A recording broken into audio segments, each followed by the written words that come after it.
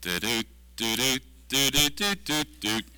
Do-do, do-do, do-do, do. Do-do, do-do, do-do, do-do, do. No, it's time to move.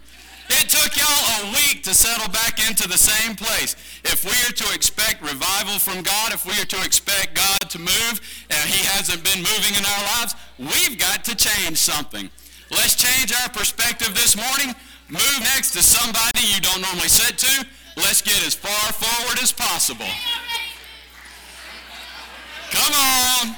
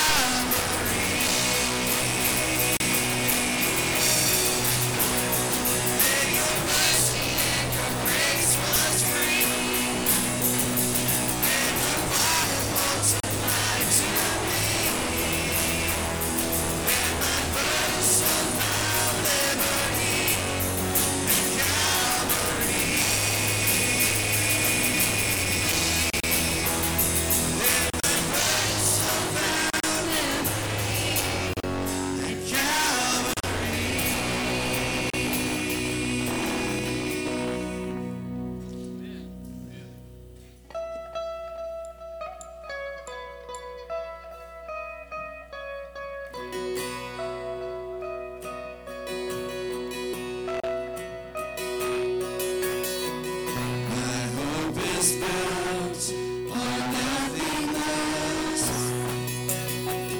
than Jesus' blood and righteousness. I dare not trust the sweetest frame, but only trust in Jesus' name.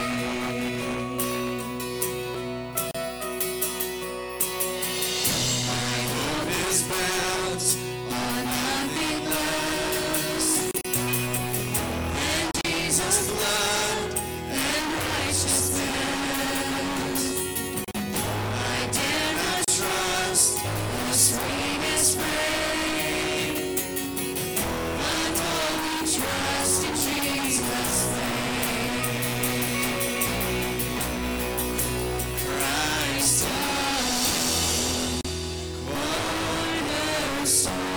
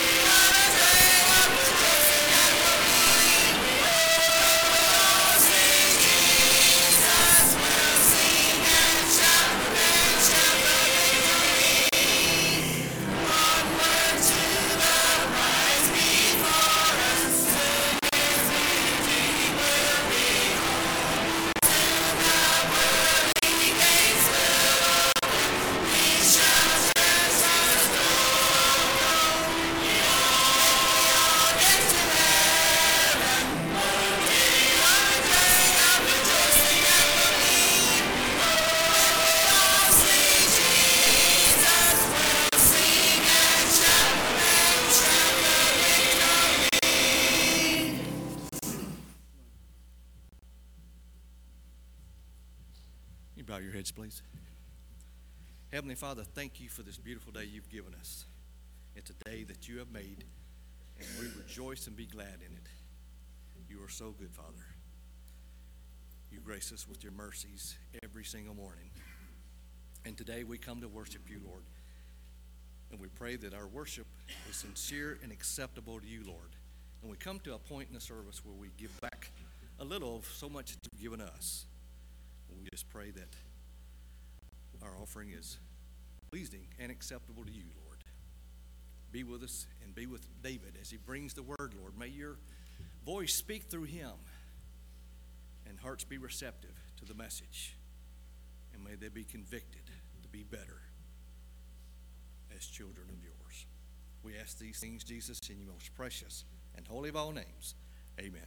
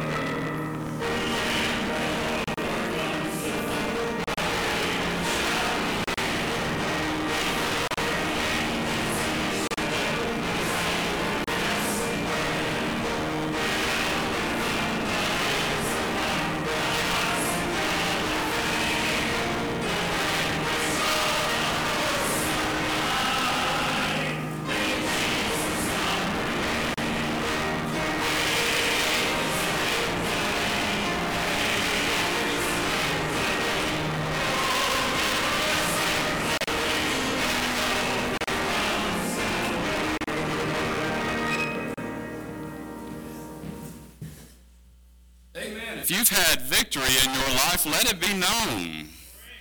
Amen? Come on, victory. Has Jesus given you victory in your life, or have you just been a sad sack the whole time? Seriously, come on. For the two of you that took me seriously 2 weeks ago, BJ did not say he didn't think I was ready. BJ is willing to help a brother, let him preach anytime he wants to. It was a joke. But Curtis did say he would double my pay today, so. And now that I think about it, I didn't think that one through. A couple of weeks ago, I began to study. Y'all go ahead and sit down for a minute. I began to study, and I went to Revelation. Oh, I'm so excited. God, I love Revelation. It's a great book. It's impactful. It's powerful. God, there is so much there. And I'm studying. I'm through chapter 1. There are lampstands. There's Jesus. There's flames. There's stars. There's the holiness of God. There's an 80-year-old man who's in a salt mine who has been caught up in the Spirit of God. There is so much there. And I get to chapter 2. God, we are talking to Ephesus. Woo! God, there is so much here. And then I get to one verse.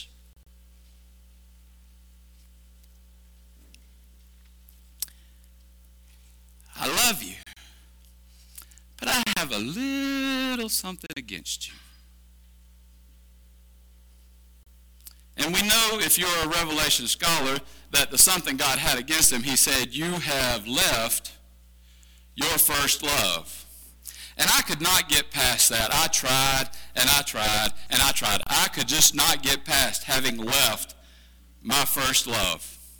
Because any man that stands in this sacred four, like I've said before, this deals with him long before it ever gets to you. I could not get past that. The sacred, just God, what? And God's like, let's go back to something more basic. But God, it's Revelations. Look at it. It's got dragons. It's got golden gates. It's got massive cities. God, what's not to like about Revelation? Yeah. And it's not like God's like, no. God will be to you what he needs for you to hear. He will be to you what you need in order to understand him. So God with me is sarcastic. And I love that about him. God talks to me through sarcasm. I remember being right out of high school. I had a project going. I was trying to get some bricks laid, and much like it has been here lately, it rained,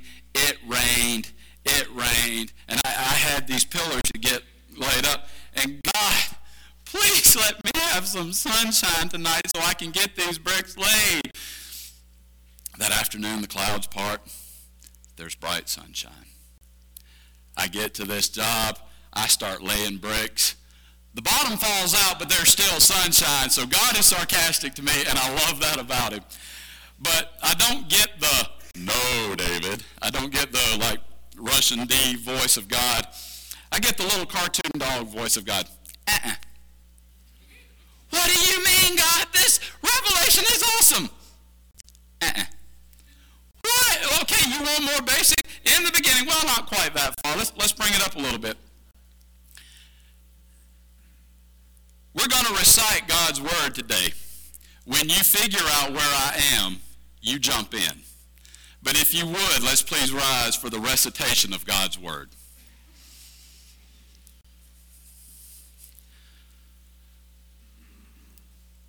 Now, when you figure out where I am, you jump in.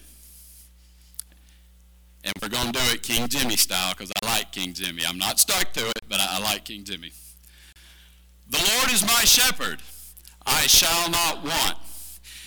He lie down in green pastures.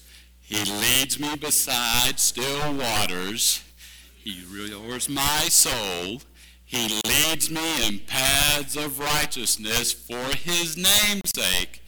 Yea, though I walk through the valley of the shadow of death, I will fear no evil, for thou art with me.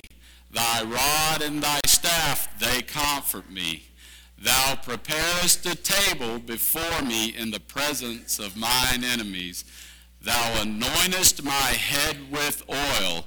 My cup runneth over. Surely goodness and mercy shall follow me all the days of my life, and I will dwell in the house of the Lord forever. And all God's people said, amen. Father God, we thank you for your word.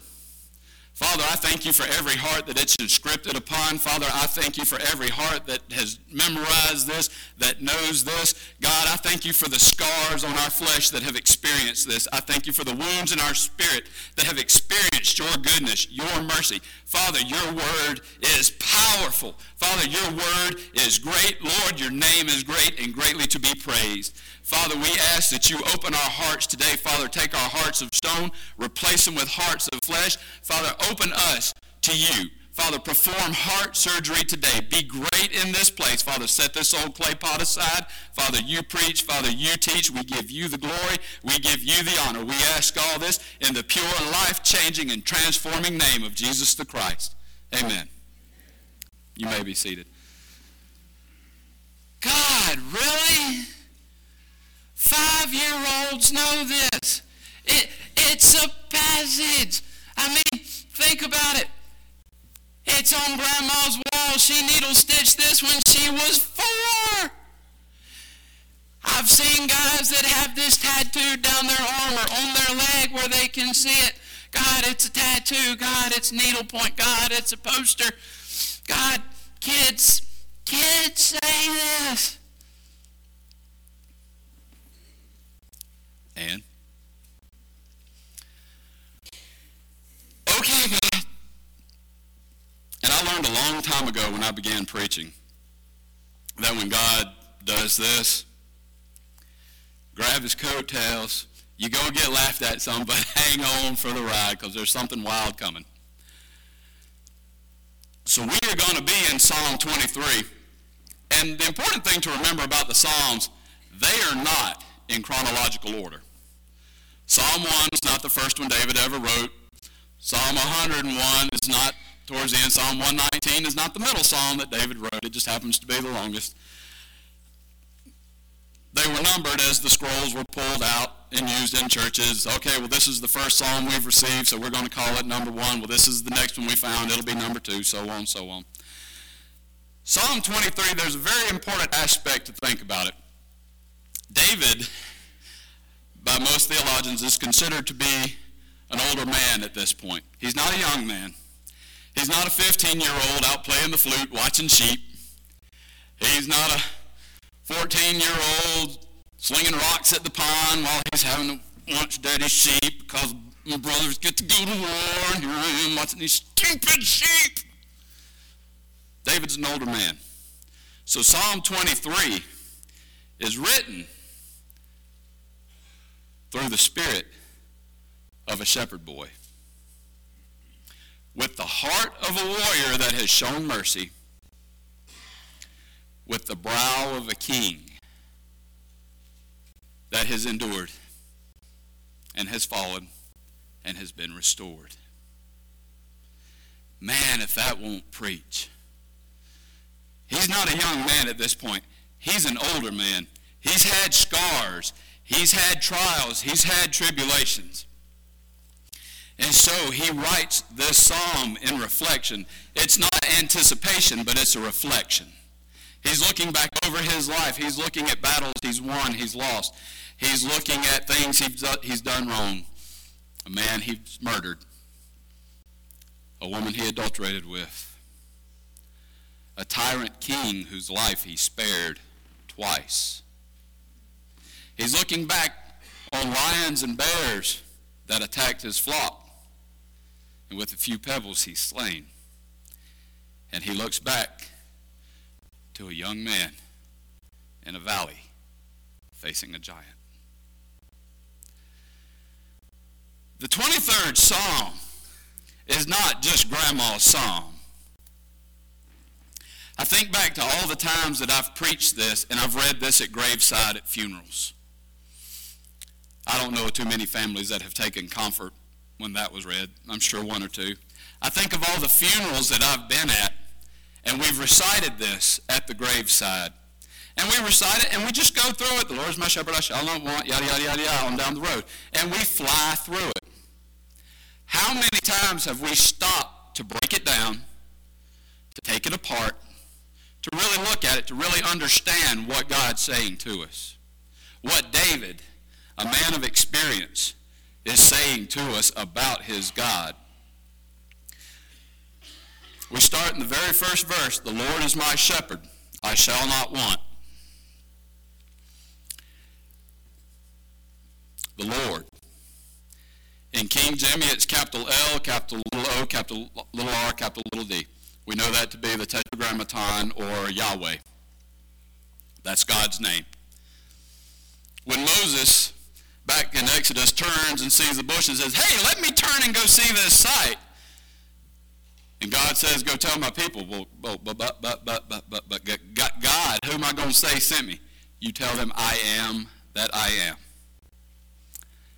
I am is my shepherd. The Alpha, the Omega, the beginning, the end, the ever beginning to everlasting, the one that is, was, and always will be. The one that controls the universe and holds it in his hand. That's my shepherd. We have David's confession of faith. You hear me? We have David's confession of faith. The Lord is my shepherd. Isabella, what's your confession of faith?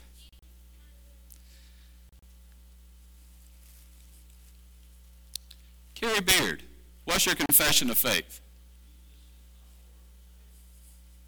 Hunter Stanton, what's your confession of faith?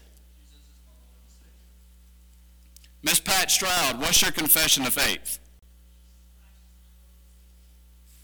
The Lord is my shepherd, I shall not want. There's a very specific relationship implied here, just as you people have just implied a very specific relationship. It's not, hey, we're close, or we hang, or we go out to dinner from time to time. There is a specific relationship that is mentioned. If we accept Jesus as Savior and Lord, there are certain expectations from both him and from us.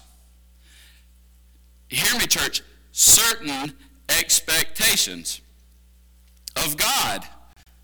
If God is the shepherd, if Yahweh, the great I am, is the shepherd, we expect care. Do we not? The shepherd is expected to care for his flock. If he's not caring for his flock, he has fallen down on the job and will probably be run out of town as a shepherd. So we expect care. Now, the care can be broken down into a couple of things. But with the shepherd's care, what's expected of the flock? Ma'am? Obedience, that's part of it. To follow, that's part of it. A total reliance on the shepherd. To be obedient, to follow, to rely on him for protection, to rely on him for sustenance, to rely on him to develop us. There is that expectation. Now we break care down into protection. God's protection. The shepherd protects. What does the shepherd protect against? The enemy. Let's bring it down to earth. What does a shepherd protect against? Coyotes, wolves, other wild animals that seek to do what? They want to come in and they want to have lamb chops. That's what they're wanting. Their primary goal is to eat from the flock, to consume, to destroy flesh that is within the flock. Now, if the sheep see this danger, what do? They run. But more often than not, the animal comes when? They come in the night. They come under a cover of darkness. And does the flock always know they're there? No. But who's in charge of knowing that? The shepherd. So there is an expectation that God is looking out for us even when we can't perceive the danger. You as a flock, a member of the flock, you as his child, having entered into that Jesus is my Lord and Savior relationship, you have an expectation of total reliance, and in God's protection, we need to accept that protection. But God, you just don't understand. I can fix him. I can fix her. No, baby, you can't. That's God's job. But God, I can go do this. No. Accept my protection. God, this door won't open because there's a wolf on the other side. Accepting God's protection is just as important as God protecting. A very specific relationship. We break it down to guidance. Sheep go and they graze on the hillside, but when it's time to move on, who's in charge of that? Shepherd. Shepherd's in charge of that. It's time to move on. Let's go. Let's move. We're going from this pasture to that pasture. Or, you know what? The water here is not as sweet as it is over here. Let's go over here. Guidance of the shepherd to take the flock where it needs to go. To take you where you need to go. There's that acceptance. God, you lead. I follow. Sustenance. The shepherd's responsible for making sure they have green pastures to feast on, right? Yeah. The shepherd's also responsible for making sure that they don't overgraze. If we overgraze, the field becomes barren and it doesn't produce grass anymore. So sometimes in our lives, there are great things that God takes us away from. If we're to accept this reliance upon him as shepherd for that guidance, to move us to where we need to be. You know what? You're great here, but let's go here. And it hurts sometimes. It's just, God, it's so great. Did you not see what was there? It was awesome. Okay, let's go. Let's go somewhere else. Let's go there.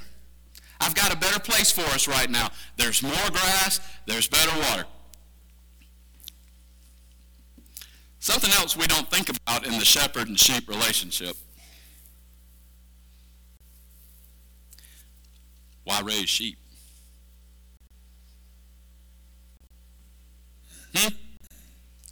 Wool. There is an expectation of us that we produce, that we be useful, that we be productive in God's kingdom. That's part of this specific relationship. There is that expectation that as sheep, we produce wool, just as there is an expectation that the shepherd shears the sheep. There is an expectation that we produce fruit, just as the vine keeper comes and clips the bad stuff away and then harvests the fruit for the use in the kingdom. There is an expectation in that part of this very specific relationship. The Lord is my shepherd, I shall not want. He's in control, I'm not. It's cut and dry, it's very specific. We have David's confession of faith. Yahweh's my shepherd, he's got it under control. I'm a goofus, I'm going to mess it up. I accept that. Let him take it and just let me go. Now, the funny thing about Psalm 23 is, unlike most of the other Psalms, we have the summarization up front.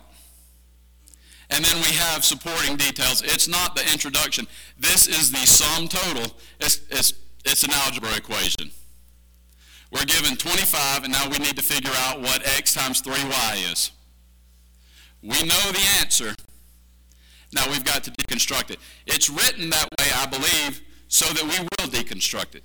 So that we go through it with a fine-tooth comb to see why David is so intently confident in this relationship. Why he is hanging on to God so in a very primary text. Sometimes we read it, but we don't comprehend. Sometimes we listen to it, but we don't hear. That's why throughout Revelation, Jesus says, if a man has an ear to hear, let him hear. Understand. Seek God's face in this. Try to find out what all's in it. I shall not want. That is a testimony to all of God's greatness and all of his provision through the years. We've got this this one verse that stands as a mirror to these other 5. Just as we have 2 verses in John that stand as a mirror to 4 books of the gospel. For God so loved the world that he gave his only begotten Son, that whosoever believeth in him shall not perish but have everlasting life. But now let's finish it. For God sent not his Son into the world to condemn the world, but that the world through him would be saved. 4 books of the Bible. That's all they're saying. Jesus loves you. Jesus came, lived a perfect life, died. If you will just believe in him, you're saved. If you will trust in him as Lord and Savior, you're saved. He has overcome the world. There is no condemnation. There is love. There is mercy. There is guidance. 2 verses sum up 4 books. David's giving us an example of that. 1 verse sums up the other 5.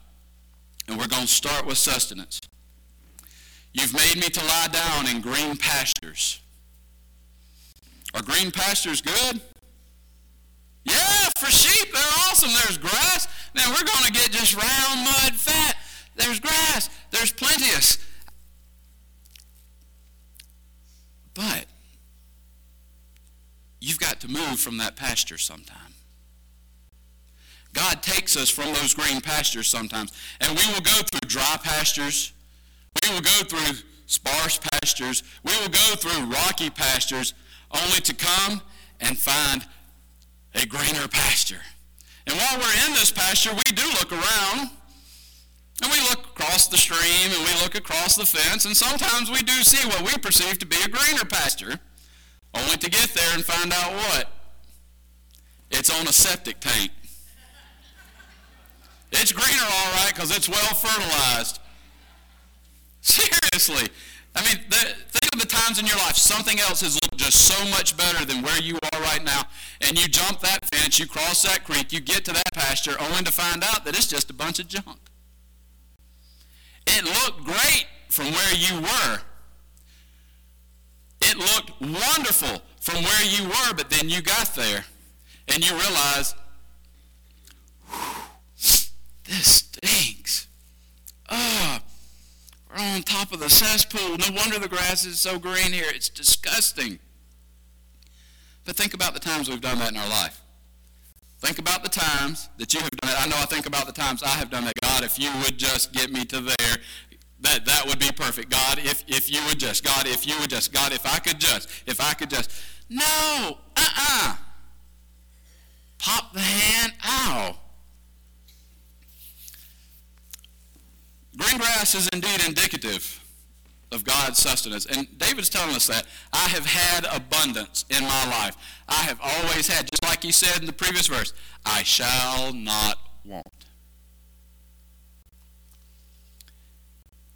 Andy and I married November 23rd, 2002. We moved out to California December 27th, 2002. I had money in my pocket. I had a U-Haul. And by the time we got to California, I had 3 cents in my pocket. God gave me everything I needed. This is with a flat tire in the middle of the Nevada desert. This is with all the food we had to purchase, all the gasoline we had to purchase for this monstrous U-Haul.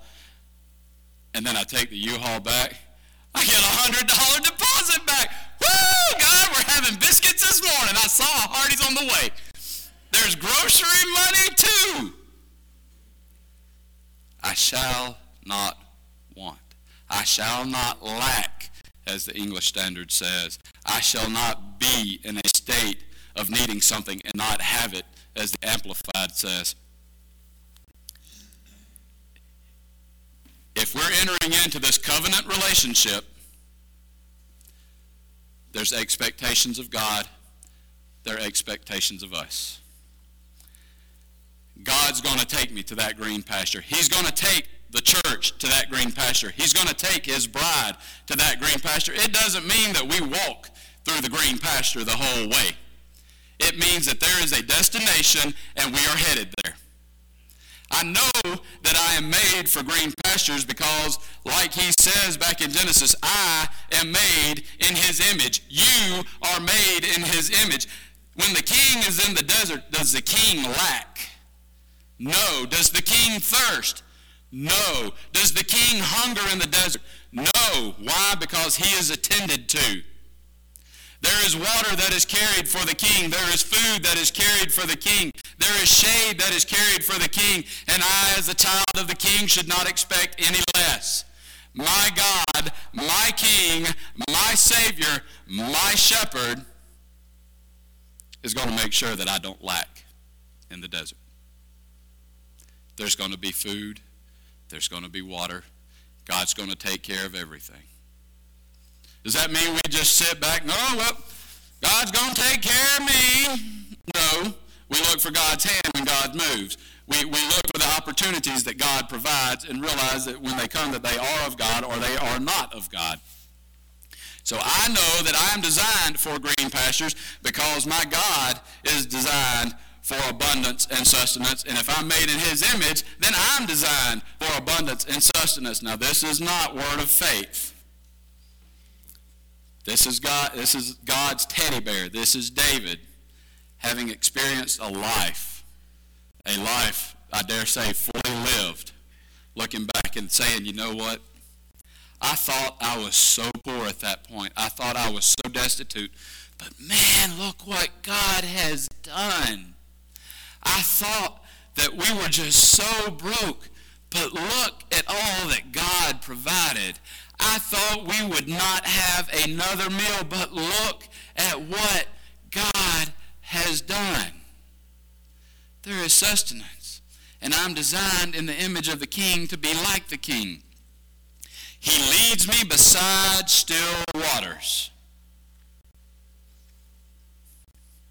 Get up early before the crack of dawn. Get your waders on. Get your duck call. Get your shotgun. Get out there in the marsh. Get all squatted down. And you look across the lake. And it's just so flat. It's just so still. The quiet of the morning. The yellows and oranges starting to peek above the tree line in the background, or the mountains in the background. There's a nice fog hovering above the water. Here come a couple of ducks, and it seems like the ripples that they make go on forever. And then a little bit later, that lake just returns back, just as smooth, just as still. That quiet moment, he leads me to still waters. He leads me to this moment of peace. He has taken me to that moment to where he and I can commune, where there's no distraction, where there's nothing pulling me away. There's this moment of stillness. Be still and know that I am God. Understand that. He leads me beside still waters. My senior saints, my Fountain of Youth group members, has it always been smooth sailing? No. Kids that are in here know, they've been alive long enough to know that it's not always smooth sailing.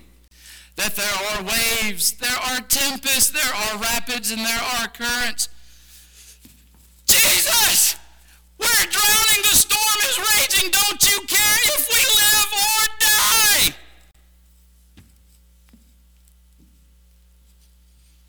Peace. Be still. What manner of shepherd is this, that even the wind and the waves obey him? Peace. Be still. He's going to lead us to those waters. He's leading us to that constant refreshing. He's leading us so that we will never thirst again. He restores my soul. Restore is an interesting word.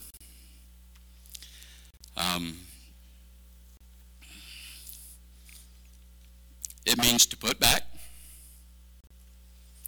It means to build up, rebuild, or build back up. what was torn down.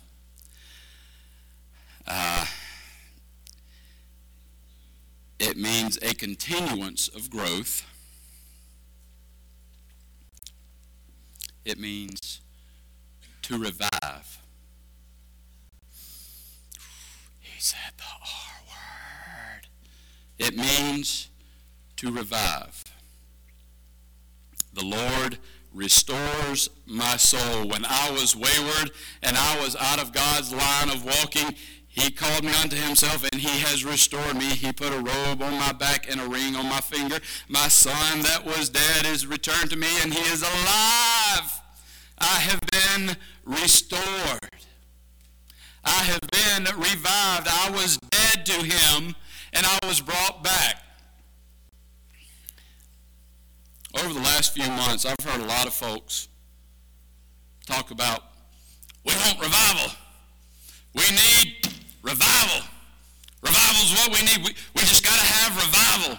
Amen. Praise God. Hallelujah. Yes, we need revival. But there's something that comes with revival. It's a very specific relationship. It comes with an admittance on our part that something has died.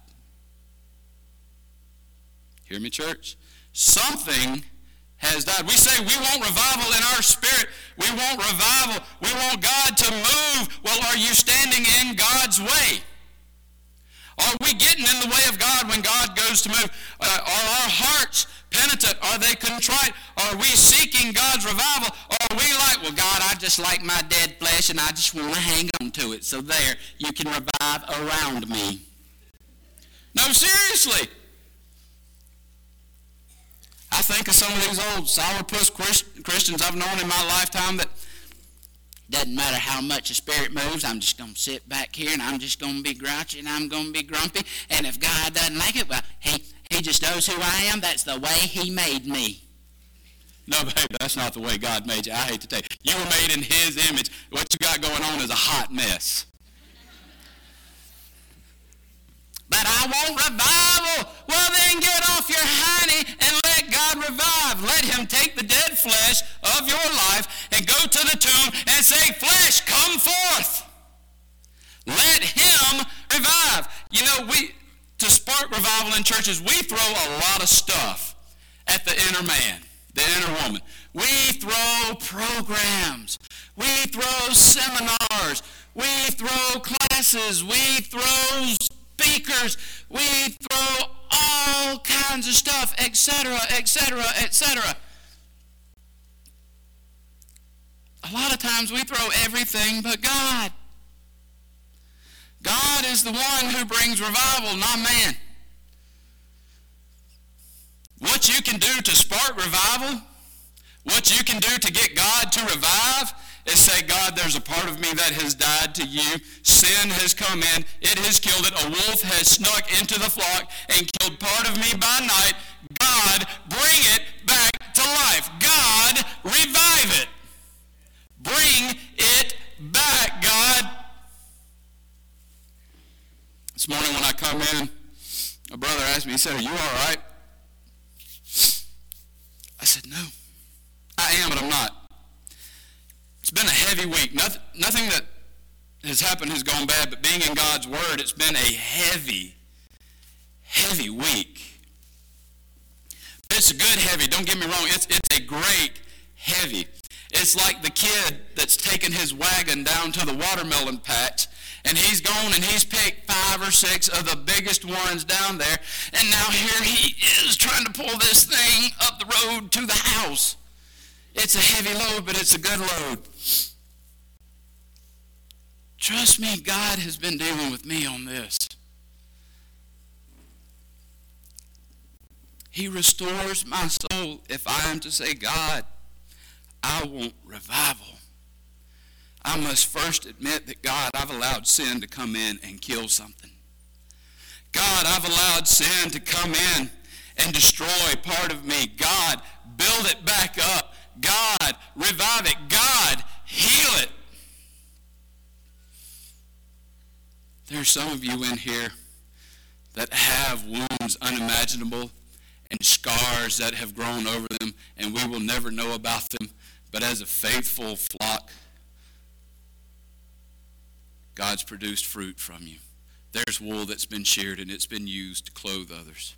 There's been wool that's been sheared, and it's been used to bandage other wounds. He restores my soul. Why would he do that? Why would he restore my soul? For his name's sake. Okay. We don't really understand the importance of namesakes here in the United States. It's not something that really crosses our mind. It's not something that means a lot to us. Oh, well, you know what? I can go down to the Social Security office and I can get a name change form, change my name, and all of a sudden I'm somebody else. We don't understand the importance of the name. But God's doing it for his namesake. Back in Exodus chapter 20, verse 7. Thou shalt not take the name of the Lord thy God in vain. And that's usually all we see. We see part A of the verse. Very rarely do we see B. For the Lord will not hold him guiltless who uses the Lord's name in vain.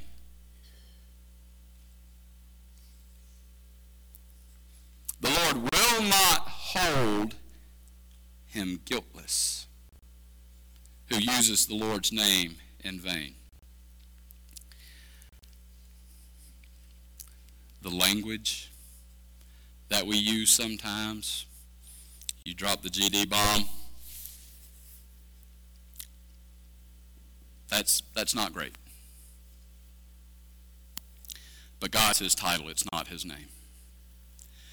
When we go and we evangelize, we're taking God's name. When we help a neighbor, we take God's name. Sometimes when we get on TV and we fleece the flock, we try to do it in God's name. That's a vain use. That's a self-centering use. That is a useless use of God's name. Well, I'm doing this for God. Are you doing it for God or are you doing it for yourself? Am I wanting revival because I want people to look at me, or am I wanting revival because I want to see God move? I want to see lives changed. I want to see souls won to the Lord. I want to see God's word exalted. I want it to be below as it is above in heaven. I want to see God move.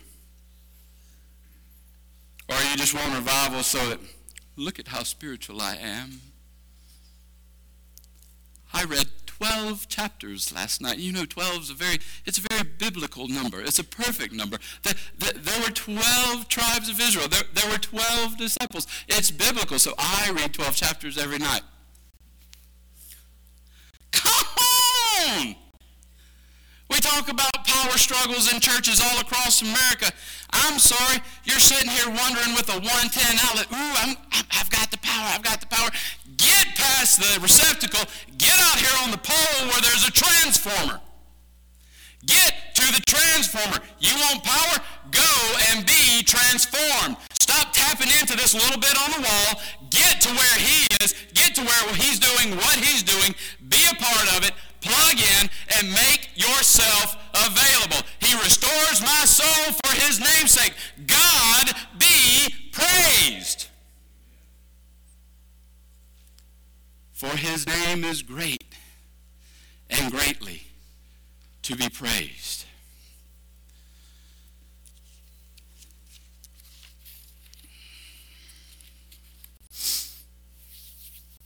He leads us down those paths for his name's sake. But see, there's another expectation with that. If he's going to lead in a path of righteousness, sheep has to what? Has to what? He's got to follow. I've heard a few variations of the Lord's Prayer over the years, and this is probably the funniest one to me. Dear Lord, lead us not into temptation. Just tell us where it is. We'll find it ourselves. Is that not true? God, this is what I'm going to do. You bless it, okay, and we're going to call it your will. No. I'm sorry, it don't work that way. He's going to lead in that path of righteousness for his name's sake, but we've got to follow.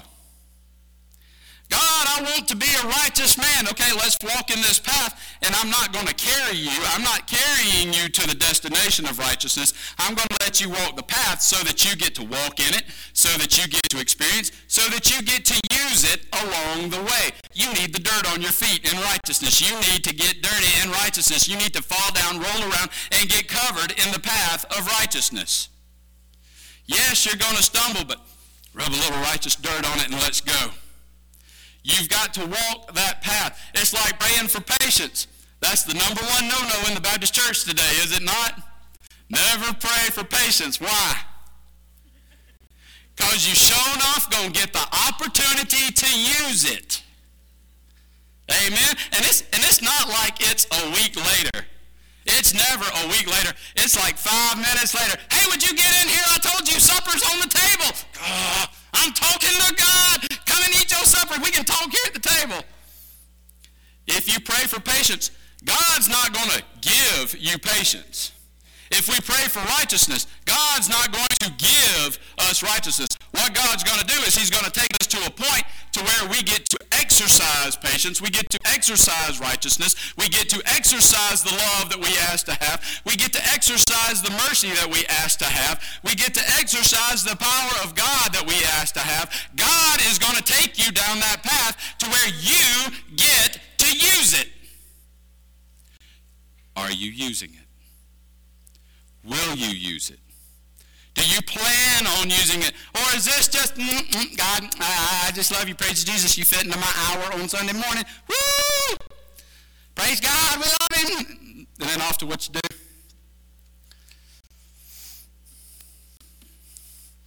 Yea, though I walk through the valley of the shadow of death, I will fear no evil. We're just going to take the first 2/3 of this verse. The valley of the shadow of death. We love mountaintops, don't we? We love when we get up on that mountaintop with God, don't we? We love that spot in our life. I do. I love the moments in my life where I have fought this fight and God has taken me to a mountain point in my life. I love that. That is a sweet time. But I got news for you, Christian. I got news for you, non-Christian. I got news for you, sinner and sinner saved by grace. There's a lot more valley than there is mountaintop. There is so much more valley. And we don't think about this, but without valleys, there wouldn't be mountaintops, would there? You've got to have a valley to have a mountain.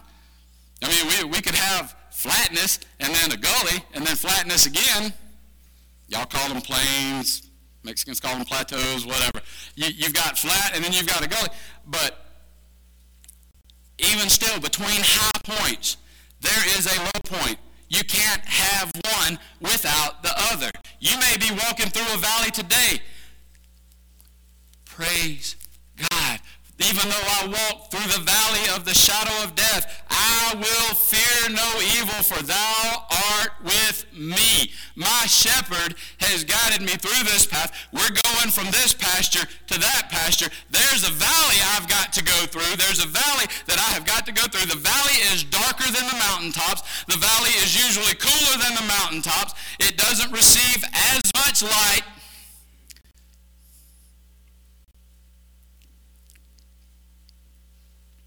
When you get on the I-40 and you drive out to California, it feeds into the 10, and then the I-10 tops the mountains, tops the Rocky Mountains, and all of a sudden you're looking at the California basin below you. Almost 80% of the produce we eat in America comes from the California basin. It's not a mountaintop.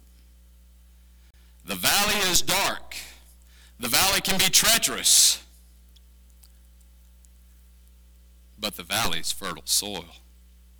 The valley is where the farmer seeks to be. All the nutrients, all the blood that has been spilt out on the mountains, all the treachery that we've gone through, the small victories in climbing, the rain has washed them down to the valleys, and a pool of God has collected in that soil, and God is ready to fertilize. God is ready to work. God is ready to grow something in your life.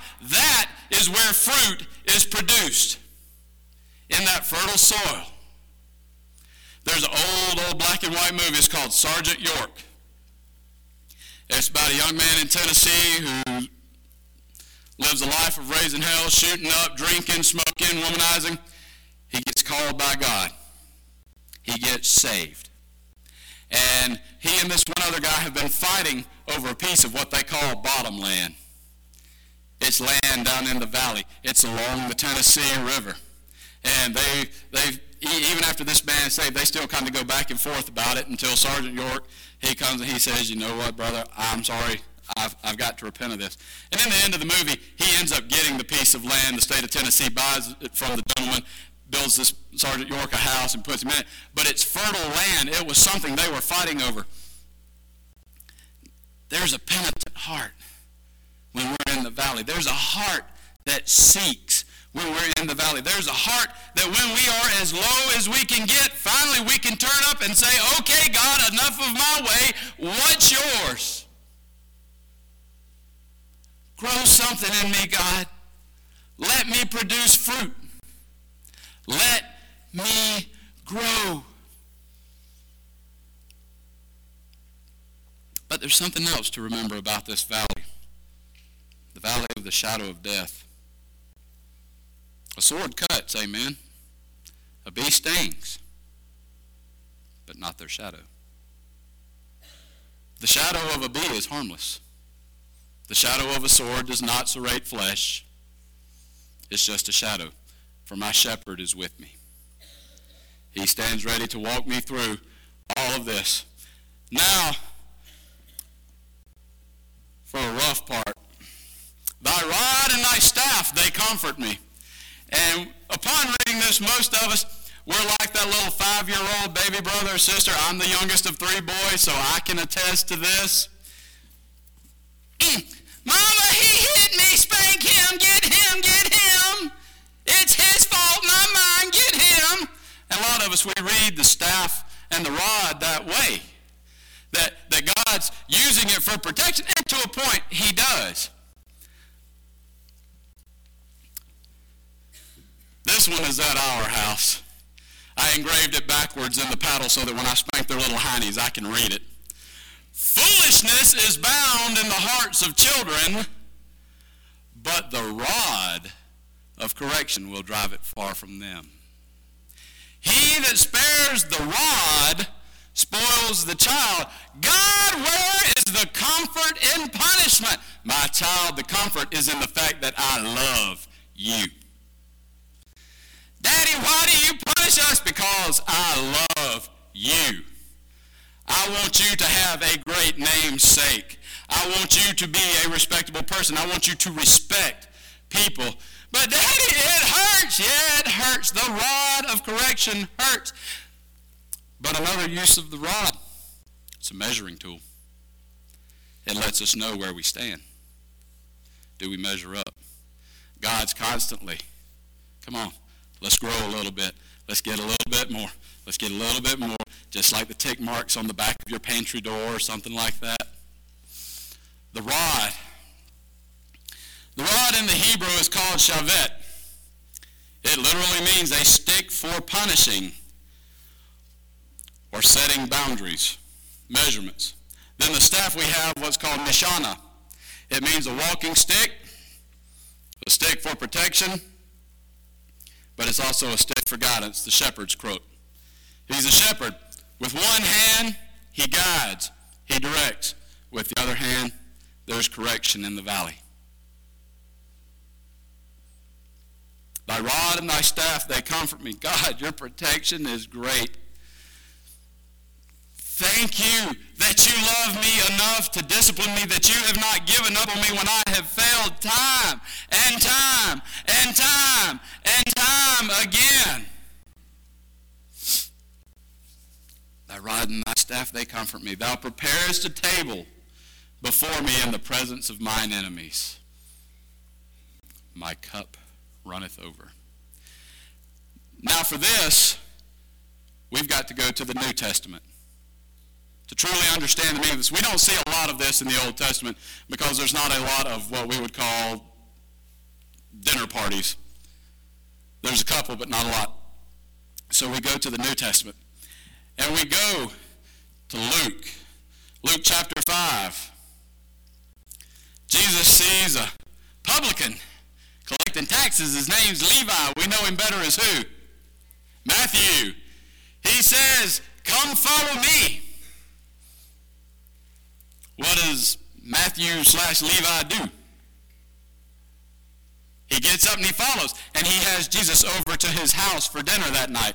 Now see, when they have dinner, and I know a lot of you already know this, but for the few that don't, their houses are right on the street, the windows are there, they lift up the blinds so that everybody passing by can see and smell and hear what's going on.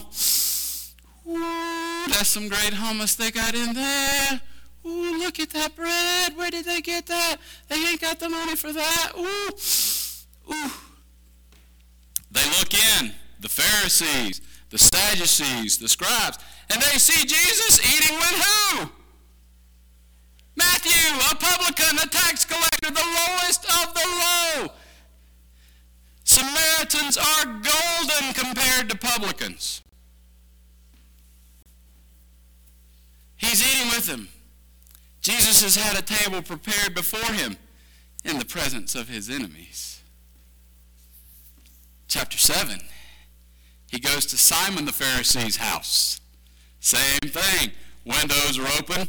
All the Pharisees are there. There's a huge spread. All the poor people walking by. Oh, it smells so good. I wish I had the money for that. Ooh, that hummus is kicking. And they're watching. But all of a sudden, the company has changed, has it not? Before he's with Matthew, he's with friends. He's with a disciple. Now, he's literally eating with the enemy. And what happens?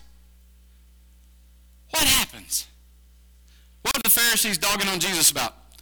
They're dogging on him. No, it's not washing hands. It's washing your feet. You came into my house with dirty feet. Jesus says, do you know you haven't given me water for my feet yet? You have been rude to me. But what else has happened? A young lady of ill repute has spent a year's wages on an alabaster box full of spikenard, a very expensive oil. She comes, she kneels, she breaks, and she cries over the feet of Jesus. He says, you have done me an injustice, but this woman washes my feet with her hair, her glory. She has given me so much. You have given me nothing. It's not the whole that need the physician, but the sick.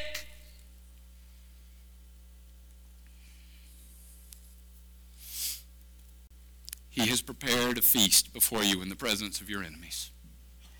My cup runneth over. Can you imagine the love Jesus felt as this woman dismantles her glory, her hair, as we are told, and she scrubs his feet with all the junk that is on them, the dust, the manure, everything else, anything that's been thrown out in the street, her hair, her glory. She has dismantled her glory, and she is scrubbing his feet. You've prepared a table before me in the presence of my enemies. My joy is full. Surely goodness and mercy shall follow me all the days of my life, and I shall dwell in the house of the Lord forever. Surely goodness and mercy shall follow me. So basically, I expect wherever I go, God's mercy and goodness to be there, right? If I'm following, I expect that, right? I do. I expect that. We expect that. But I want us to look at it a little differently today. I want to change our perspective just a little bit. If they're following me, who gets there first? I get there first, right? And then they come. When Jesus went anywhere, his disciples followed him. And we know that there are probably 200 or more disciples between men and women that follow him. We concern ourselves with the 12 most of the time, but we know for a fact he sent out 35 pair to go into all the area and to preach. But there's a lot. Do they impact the world around them? Yes, no, maybe. Yeah. They've got to buy food somewhere, don't they? They've got to get water or wine from somewhere. They've got to find somewhere to stay. They impact the world around them. So are we taking goodness and mercy? Is God's goodness a byproduct of us having been there? Is it a trademark of David having been there? Is God's goodness residing there because David has been there? He has brought God's goodness with him. Is mercy from God a trademark of David having been there? Is it a trademark of David's been there, so God has brought mercy to that area? Are we taking goodness and mercy? Hey, y'all follow me. We're going over here. Or do hatred and hell follow us? Do anger and damnation follow us? I'm telling you, this one hit me right between the eyes because I'm guilty of all of these. I have taken, there are places that I can take God's goodness and mercy and they just flow. It's like turning on a fire hose. But then there are other places that it flows like trying to put out a raging fire with a straw. Is goodness and mercy following us? Does it go where we go? Let's take it off of us for a second because our relationship with God is about God, others, and then us. Let's put ourselves on the back burner. Are we taking God's goodness and mercy? Or are we taking damnation and backbitings, gossip and greed? What follows us? Is God's Spirit following us? Is his goodness following us? Is his mercy following us? Or are we just in bad company today? You're known by the company you keep. What company are we keeping that they follow us wherever we go? What have we made a disciple in our life that would follow us to these places? And I shall dwell in the house of the Lord forever. Dwell is another interesting word. It doesn't mean just to reside or live. It means to live in as a wife or as a husband. I shall live in God's house as his bride. I shall live in God's house as a groom, as one of the children. I'm one of God's children. I dwell in his presence. I live each day in and out of his presence. Are we dwelling in God's house? We say we've got all of these. The Lord is my shepherd. I'm a member of his flock. I'm going to his pasture. He's leading in paths and I'm following. He's taking me to green pastures and I'm going. He's brought me to still waters and I'm drinking. But are we living in God's house? Are we living? Or is this a spot that has died too? And like I say, this all deals with me first. It hits me. For every finger that gets pointed, there's 3 on each hand pointing back. It's been a heavy week, but it's been a great, great week in God's Word. In just a moment, we'll sing. I ask you to ask yourself, just as I have to ask myself, does goodness and mercy follow me? Is the Lord, is Yahweh, the great I am, my shepherd? Have I entered into that covenant relationship with him? Have I entered into that marriage with him? Have I joined myself to him and said, I am yours? Or do we still live for self? Maybe you're here today and in your heart you're saying, I want revival, I want revival, I want revival. But sometimes, like me, there's a dead part you don't want to give up. Because it's too painful, because it's too hurtful, because it's too sensitive. God, they just don't know. No, but I do. Let me resurrect this portion of your life. You want revival? Let's bring back the dead that needs to be brought back to life. pray God works on you. Years ago, 22 years ago, come March, I had a cousin pass away. She was 35. She was standing at the gas pump, pumping gas, $2.87 in. She died. A cardiologist from the Mercer Medical Center just happened to be on the other side of the pump. He told my uncle that when he got there that she was dead before she ever hit the ground. Her heart exploded. And we were at the funeral. And she lived the alternative lifestyle. Both of her parents had already deceased. And so her brothers and sisters caught up in this as well, said, you know what, we don't know how to do a funeral home, you just take care of it. They had a stock preacher. And I praise God for this stock preacher. He told a story, and it has stuck with me to this very day. He said there was a certain rich man in a village, and he decided, I shall have this grand party for everybody. So he invites the whole town. Everybody comes. They're having a great time. The food is the best. The wine is flowing. It is a great time. The music is just all in tune. And he comes out on his balcony overlooking the ballroom and says, I propose a competition.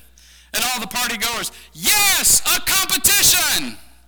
Well, among the crowd, there's a world-renowned actor. He says, let the actor come up to the stage.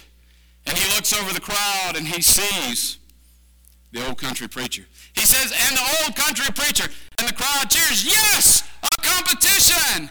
He brings him up and he says, let's have a reciting contest of the 23rd Psalm.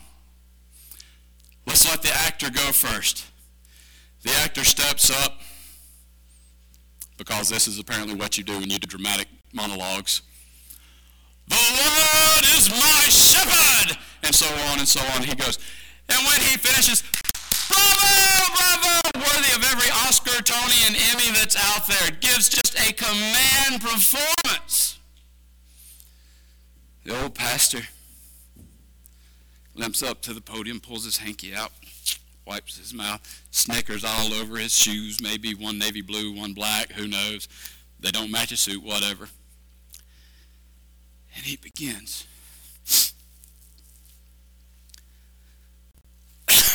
The Lord is my shepherd. I shall not want.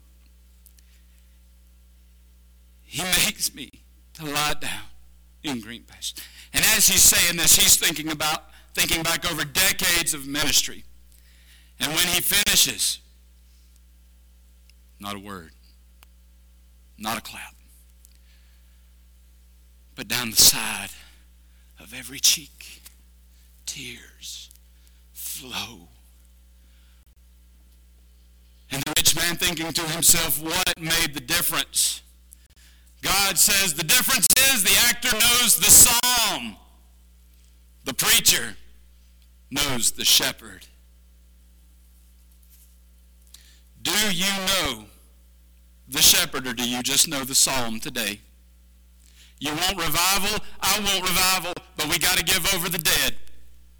Let God bring back to life what needs to be brought back to life. Know the shepherd today. Do not walk out that door without knowing the shepherd. You can know the psalm, but know the shepherd. Let's pray. Father God, Lord, you are amazing, you are mighty, and you are powerful. God, I love you, and I fail each and every moment of each and every day. But Lord, I know you. You are the shepherd. Father, I give you praise. Father, do what you do. Have your will and your way. We give you all praise and glory. We ask it all in Jesus' holy name. Amen. Ending on the promises of Christ my King, through eternal ages let his praises ring. Glory in the highest I will shout and sing, standing on the promises of God. Standing standing on the promises of God, my Savior, standing, standing. I'm standing on the promises of God. Standing on the promises that cannot fail when the howling storms of doubt and fear assail. By the living word of God I shall prevail. Standing on the promises of God.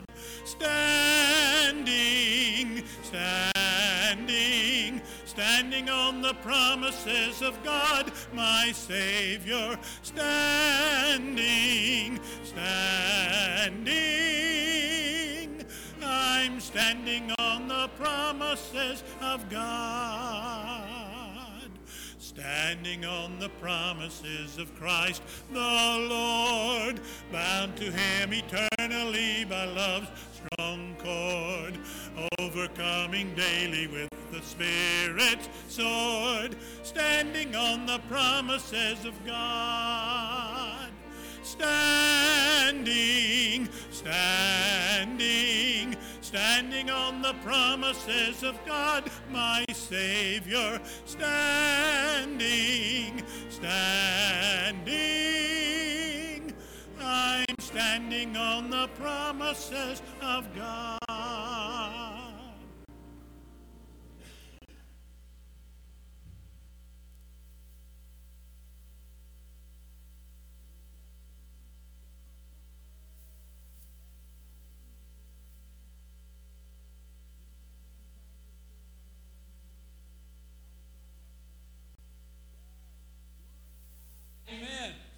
Amen. I'm just going to ask if you would be seated for just a moment.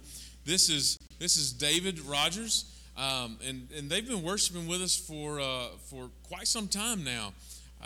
Chris and Mary, and so when we get done, I'm going to ask you to come up and join us here. We want to welcome you. I just want to share.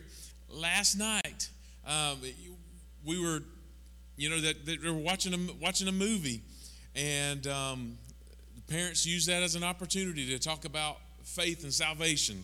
And David said, I'm ready. And prayed and accepted Christ last night. And church, we rejoice in that. Man, that's awesome.